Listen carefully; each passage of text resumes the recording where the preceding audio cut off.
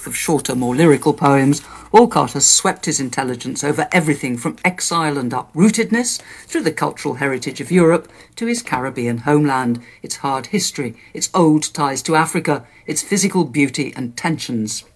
Now just turned 80, he's still writing, and his new collection, White Egrets, covers as wide a territory as ever, with edgy, angry political verses mixed with more personal reflections on ageing. Many of the poems convey a vivid sense of Derek Walcott sitting there, writing, glancing up every so often to watch the egrets and other birds outside. And when he spoke with me from his home in St. Lucia, he began by describing where he does write. If I'm at home, generally I write from where I am right now, which is outside on a veranda with a view of the sea and Pigeon Island. Generally in the morning. I have a studio and I have a window in the studio that looks out on a nice view, but I tend to be here more often than there. One of the striking things about this collection for me is how much energy the poems have, and in several places they also have a real kick of anger. I'm thinking of one poem which opens like this. It says, "Here's what that bastard calls the emptiness." Yes. Bastard being the novelist Joseph Conrad, and by extension, I think, all Europeans. I assume from the poem that their bastardness is because they see the non-European world as being either somewhere where nothing actually important happens, or somewhere that they can just go in and write whatever they want on. Yes, I mean, summarizing whole cultures is a privilege that a lot of them take onto themselves. And that can be infuriating, because I think it's a little difficult to call all of Africa as empty. You know, it's taken on a lot, I think. But I understand what emptiness means, except emptiness for somebody else may be fullness for the other person. I mean, the richness that is there in the African landscape or the African desert, whatever, is something that maybe an African poet will find very fertilizing and encouraging. Whereas if somebody is judging a culture by his or her own culture, and it's not quite fair to summarize it as the emptiness. The emptiness condemns all of the Caribbean, I think, since its ancestor is Africa. Another of your poems, your poem called The Acacia Trees, mounts a wonderfully scathing attack on the ever more intense transformation of St. Lucia and the Caribbean in general into a kind of tourist resort. And let's hear it now being read.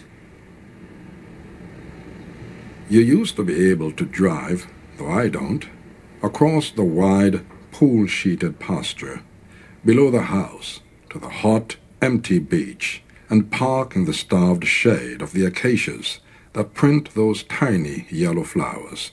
Blank, printless beaches are part of my trade. Then there were men with tapes and theodolites who measured the wild, uneven ground. I watched the doomed acres where yet another luxury hotel will be built with ordinary people fenced out. The new makers of our history profit without guilt, and are, in fact, prophets of a policy that will make the island a mall, and the breakers grin like waiters, like taxi drivers, these new plantations by the sea, a slavery without chains, with no blood spilt, just chain-link fences and signs, the new degradations. I felt such freedom writing under the acacias. That's The Acacia Trees by Derek Walcott. And Derek Walcott, one thing I've always loved about your poetry is the way it plays with the conventions of form and rhyme and rhythm, so that in that poem, for instance, you've got this rhyme that occurs throughout it: acres, makers, breakers, waiters, acacias. I mean, some of them are half rhymes, but they appear at unexpected places, at irregular places, and that both gives me great pleasure because it makes me smile, but it also has a kind of kick of keeping me on my toes. And I wondered what it is for you that makes you enjoy doing that, having things just slightly unbalanced, subverting the traditional forms. Rhyme is always a surprise. I think rhyme is always a surprise, even for the writer. that when you come to a rhyme, even if it's supposed to be conventionally at the end of a line or after so many lines, then a rhyme, the point of the rhyme is that it is self-surprising almost, that you say to yourself, if you get it, oh, wow, that's okay, that's good. If you anticipate the rhyme, it probably is a cliche. There's an interesting tension in this collection between the fact that this is a book filled with vibrancy, with language working just very beautifully, and yet there's a shadow through it of old age and the rustle of death creeping closer. And the very last poem has an almost valedictory tone to it in the last two lines, which go, "As a cloud slowly covers the page and it goes white again and the book comes to a close." Yes. Is that a big goodbye or just a goodbye for this book? Well, it's a kind of a surrealist trick too. Just the next white page is empty, there's no poem, so that's the blankness that follows death, I guess. But I mean, do you feel that you're going to go on writing quite a lot more, or are you getting worried that you're not going to be writing so much more? I've done a lot, so I'm not worried about writing more. Maybe I should spare people another book. You know, there was a time at which I thought, well, I think I've written enough poetry, I'm going to stop. But you can't stop, it's impossible. The art demands it that you, however pompous that sounds, that you write something down, because actually it's a form of glorification, it's a form of praise. And I mean, to be in a state of astonishment about what's around you, even in old age, especially in old age, is rewarding. One particular sadness of old age, it seems to me, is the way one loses friends. Yeah, I had good friends. I wonder if you could there's a poem which particularly moved me, which is written, dedicated to your late friend Oliver Jackman, the Barbadian diplomat. Right. What was it about him that you particularly wanted to commemorate? Well, you can never get the person down accurately, and it's sometimes a little too difficult to try to summarize the characteristics of people who have been good friends. Obviously, the elation, the pleasure of being in their company, their wit, their dedication, and the privilege and honor of having such people as close to you. So I guess it would apply to Oliver. It's what others do, not us. Die, even the closest, on a vain-glorious, glorious morning, as the song goes. The yellow or golden palms glorious, and all the rest a sparkling splendor. Die. They are practicing calypsos. They are putting up and pulling down tents. Vendors are slicing the heads of coconuts around the savannah. Men are leaning on, then leaping into pirogues. A moon will be rising tonight in the same place over Morne Cocoa. Then the full grief will hit me, and my heart will toss like a horse's head, or a threshing bamboo grove that even you could be part of, the increasing loss that is the daily dial of the revolving shade. Love lies underneath it all, though. The more surprising the death, the deeper the love, the tougher the life. The pain is over. Feathers, close your eyelids, Oliver. What a happy friend, and what a fine wife. Your death is like our friendship beginning over. Derek Walcott's poem for Oliver Jackman, being read there by Mike Jarvis of the BBC's Caribbean Service. It comes from the new collection White Egrets, from which we'll hear a little bit more in a moment. On the next edition of The Strand, British novelist Ian McEwan on his new comedy of climate change, how the city of Alexandria, cultural hub of the ancient world, is trying to regain its reputation, and why Ewan McGregor and Jim Carrey's latest film is upsetting people. Something to do with the way the two guys kiss on screen. You can listen again to today's programme on our website, and you can keep up with us on Facebook. The Strand, BBC World Service. But for now, from me, Harriet Gilbert, and producer Craig Smith, thanks for listening, and we leave you with these peaceful and, I think, rather wise and beautiful lines from Derek Walcott's White Egrets.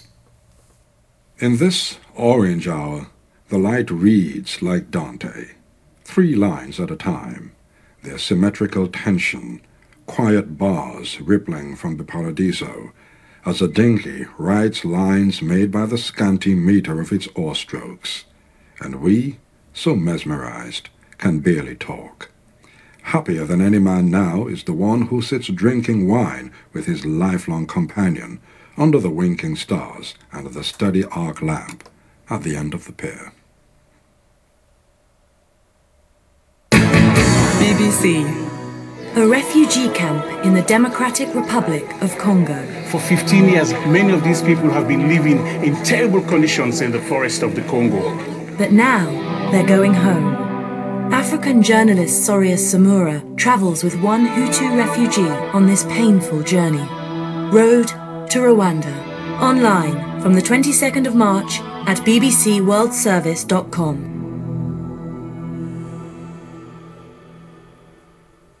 When you join our Global Minds research panel, you can help to shape what you see and hear from the BBC.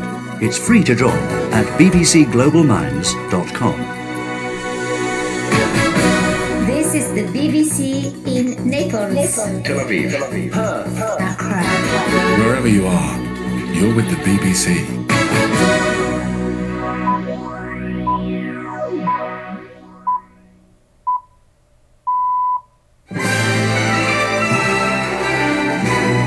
BBC World Service. This is James Menendez with NewsHour. Coming up in the next 60 minutes, why anti-government protesters in Thailand have been spilling their blood in the capital Bangkok. You say that we come for Thaksin. It's not that we come for ourselves, because Abhisit is trying to enslave us. Also, are the leaders of the Afghan Taliban hiding out in Pakistan's biggest city, Karachi? Taliban are coming to Karachi, and we know that they are coming to Karachi, and they have their sympathizers in Karachi among Pakhtun communities. And why are the brains of human beings so big? We'll hear about a fascinating new theory of our evolution.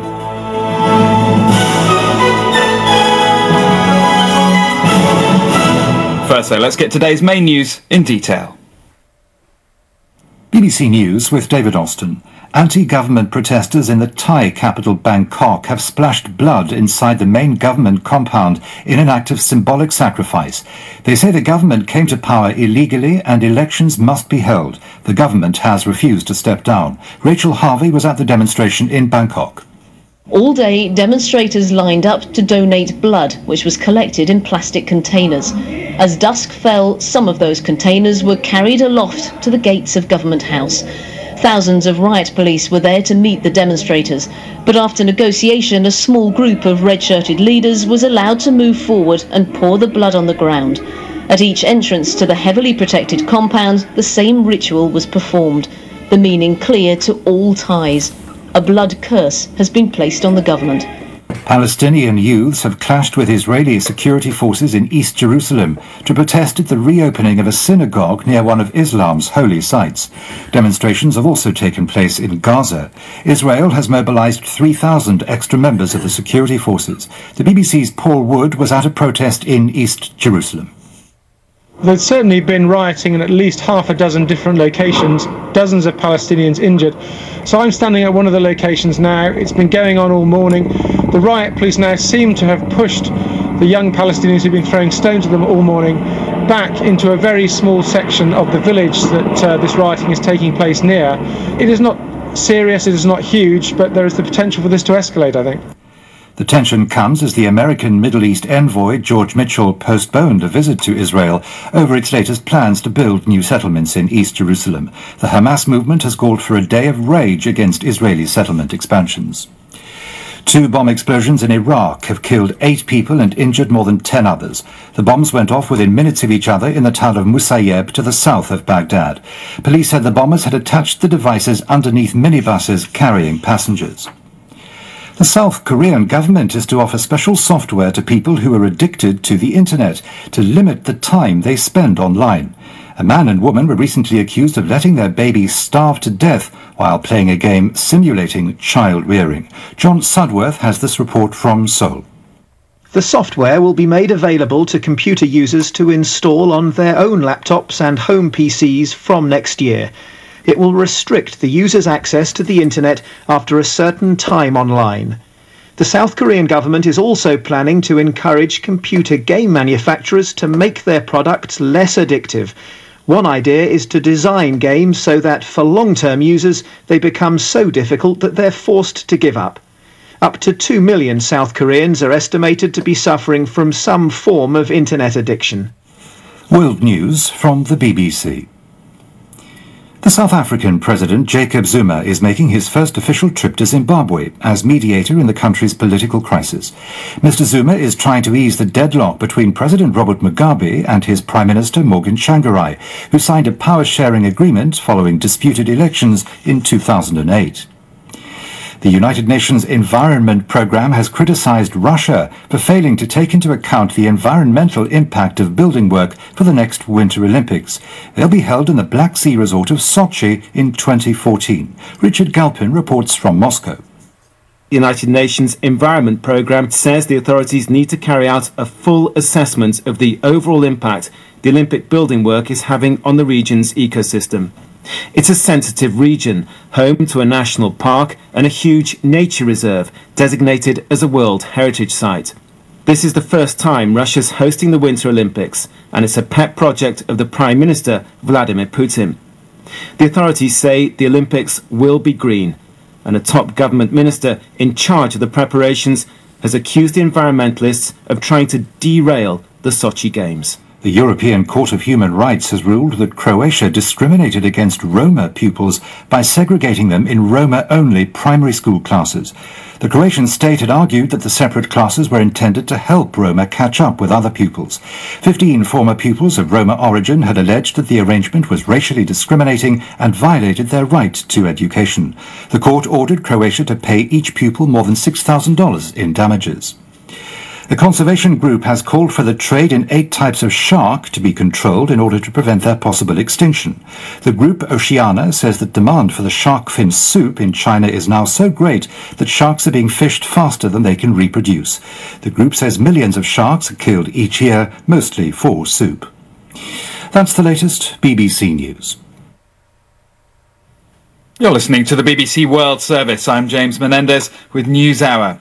Anti-government protesters are again out on the streets of the Thai capital Bangkok today, and their demonstration's taken a rather grim turn. All day they've been donating their blood to use as a symbolic gesture of sacrifice. They're calling on the government to hold fresh elections, but to no avail so far. A little earlier I asked our correspondent Rachel Harvey for the latest from Bangkok. Well, from early morning this morning, James, people were lining up to donate their small portion of blood. In the heat of the day, they stood there very patiently, and there were nurses and medics on hand to draw a bit of blood and then squirt it into big plastic containers. Now, the idea was to then take that blood to the gates of Government House and symbolically drizzle it at the gates. Now, that was, unless, of course, Prime Minister Abhisit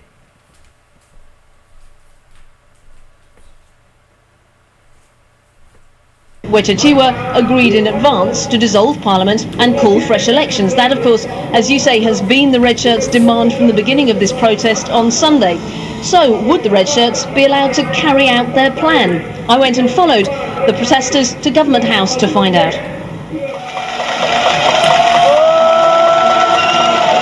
The Red Shirts are now all converging on Government House. There's a wrought iron fence and a barrier that the police have set up, and behind the barrier there are rows of police with their riot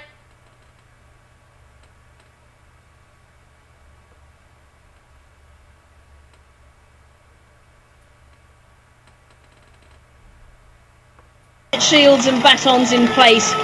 And the two lines are now facing each other, the Red Shirts on one side of the barrier, the police on the other. And the crowds are still gathering here in large numbers. You say that we come for Thaksin. It's not that. We come for ourselves. We come for our living. Because Abhisit is trying to enslave us. Do you think that Mr. Abhisit is able to withstand this pressure, that he can hold on? Of course, because he is a puppet.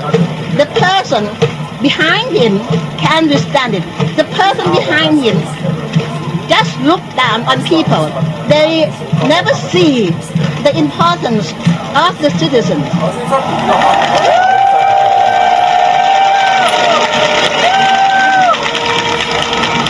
So the big cheer that just went up was in response to the blood being poured outside one of the gates of Government House, and just before the blood was spilled, there was a curse that was delivered, a blood curse against the government of Thailand.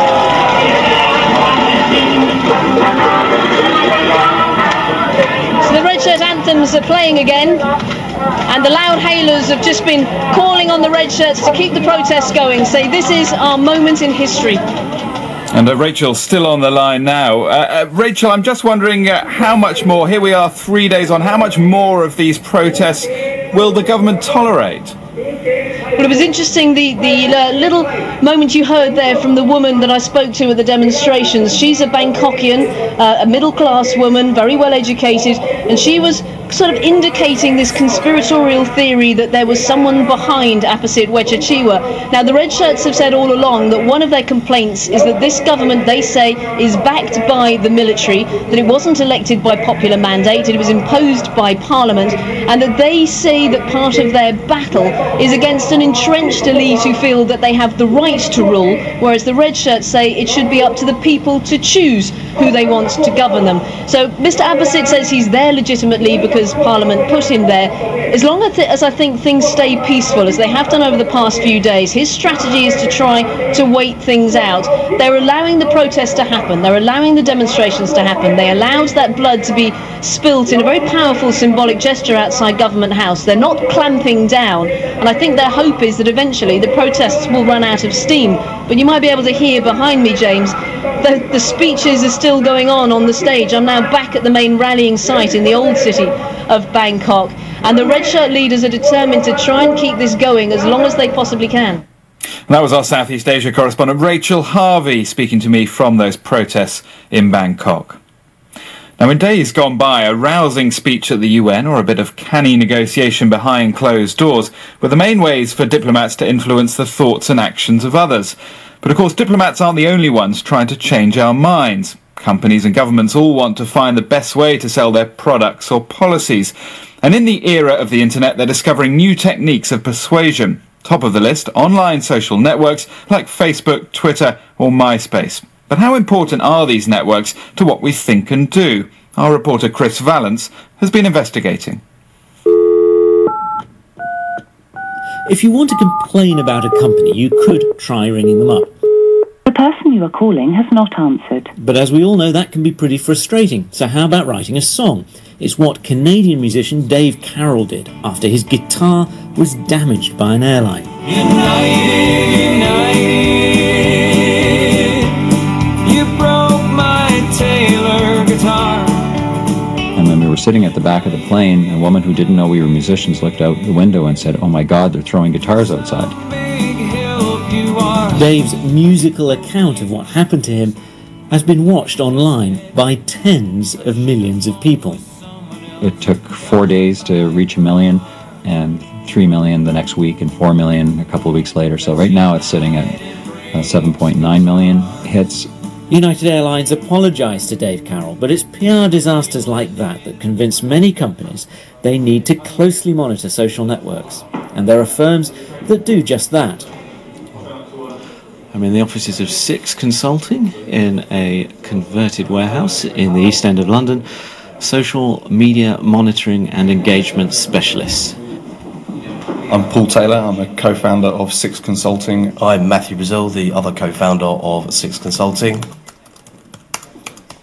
So in essence, we are taking information from roughly 200 million blogs that exist, the several hundred video channels such as YouTube and Google Videos, Micromedia, which is Twitter and FriendFeed, and so forth. With so many conversations going on, you want to try and pick out the people who are talking about a product who matter.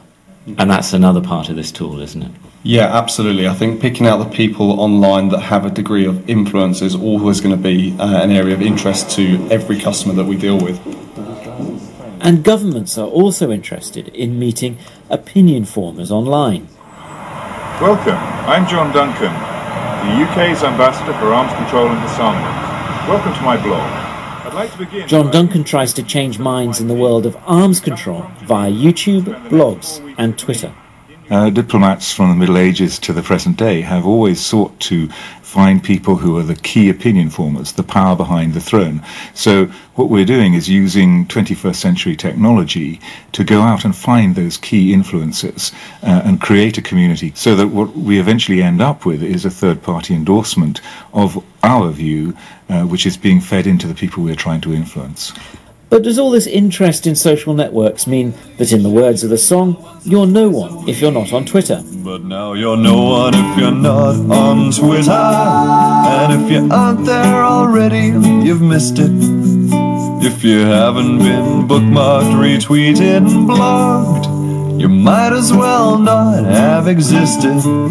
James Fowler is a political scientist from the University of California, San Diego, who studies social networks both in the real world and online, and he's convinced it's our offline connections that are more important. Well, we have started to study Facebook in the same way that we've been studying these real-world social networks. And one of the interesting things that we're finding is that all of these hundreds of connections that we have online to people that are possibly our friends, but also possibly people we don't know very well, they don't really affect us that much. And so if we look to see, for example, whether or not someone posts a certain musical group that they like, or a book they like, or a movie they like on their profile picture, that doesn't tend to influence our own behavior on Facebook. But if we restrict the set of observations to just those people that we appear to have a real world relationship with, then we do find the same effects that we find in these real world networks. So is John Duncan wasting his time with YouTube and Twitter? He doesn't think so. These communities, I mean, the whole community of that 1,000 or so followers on Twitter, are all people who've got an interest. So they're engaged and they're feeding information back to me as I feed it out to them. So this constant dialogue is creating its community and creating then a constituency within that community of people who want to make progress and change things. And starting a dialogue is, after all, what Dave Carroll was trying to do all along. 'Cause United breaks guitars. Yeah, United breaks guitars. Yeah, United breaks guitars.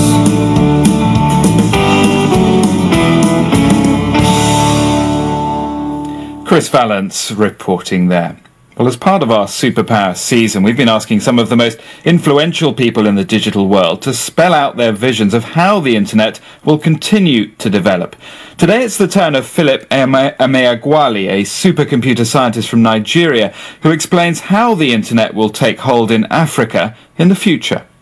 Right now, the state of the art is the fiber optic lines that is connecting the eastern and southern regions of Africa to India and to Europe, and make it possible for somebody in Lagos to surf at the same speed as somebody in London. When you look at internet users in 50 years, the most internet users will be in China, and the second will be in India, and the third will be in Nigeria. There will be more mobile phone numbers and internet email in Nigeria alone than in the United States. The internet is the repository of humanity's knowledge of the 21st century. And so Africa needs to connect to that repository, and connecting to that humanity's knowledge is the key to not only increasing the continent's scientific and technological intellectual capital, but alleviating poverty and reducing the gap between the rich and the poor nations of the world. Africa will never be able to buy 400 million laptops for 400 million children at the price tag of $100 per laptop. But it can afford to buy one laptop per school and have that laptop in each school connected to the internet, and that will be a greater value, and that is a great investment that the continent and the people can afford. A decade ago, 1 in 3 nations in Africa were affected by civil war, either directly or indirectly, with refugees coming over to their countries. A lot of that came due to arguments over election rigging. And if we can reduce or eliminate election rigging with electronic voting there will be permanent digital records of people's vote. And that makes it possible in the future to replace selection with true election. That was Philip Ameya-Gwali, and tomorrow we'll be hearing from Jimmy Wales, the founder of Wikipedia, who'll be talking about his aspirations to create a geographically aware encyclopedia that'll be available in all languages and dialects. Don't forget you can catch all the highlights from our Superpower season by going to our website, bbc.com/superpower. You're listening to NewsHour from the BBC World Service.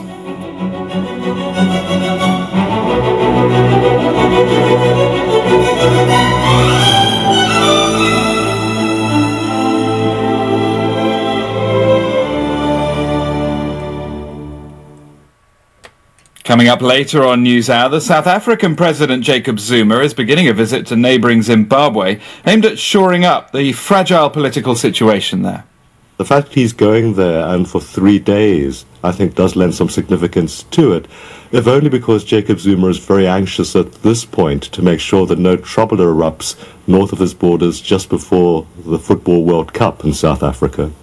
More on that a little later, but first a reminder of our main news this hour. Protesters in Thailand have splashed their own blood on government buildings and issued a curse on the government. The American Special Envoy to the Middle East has put off a visit to Israel as Palestinians protest on the streets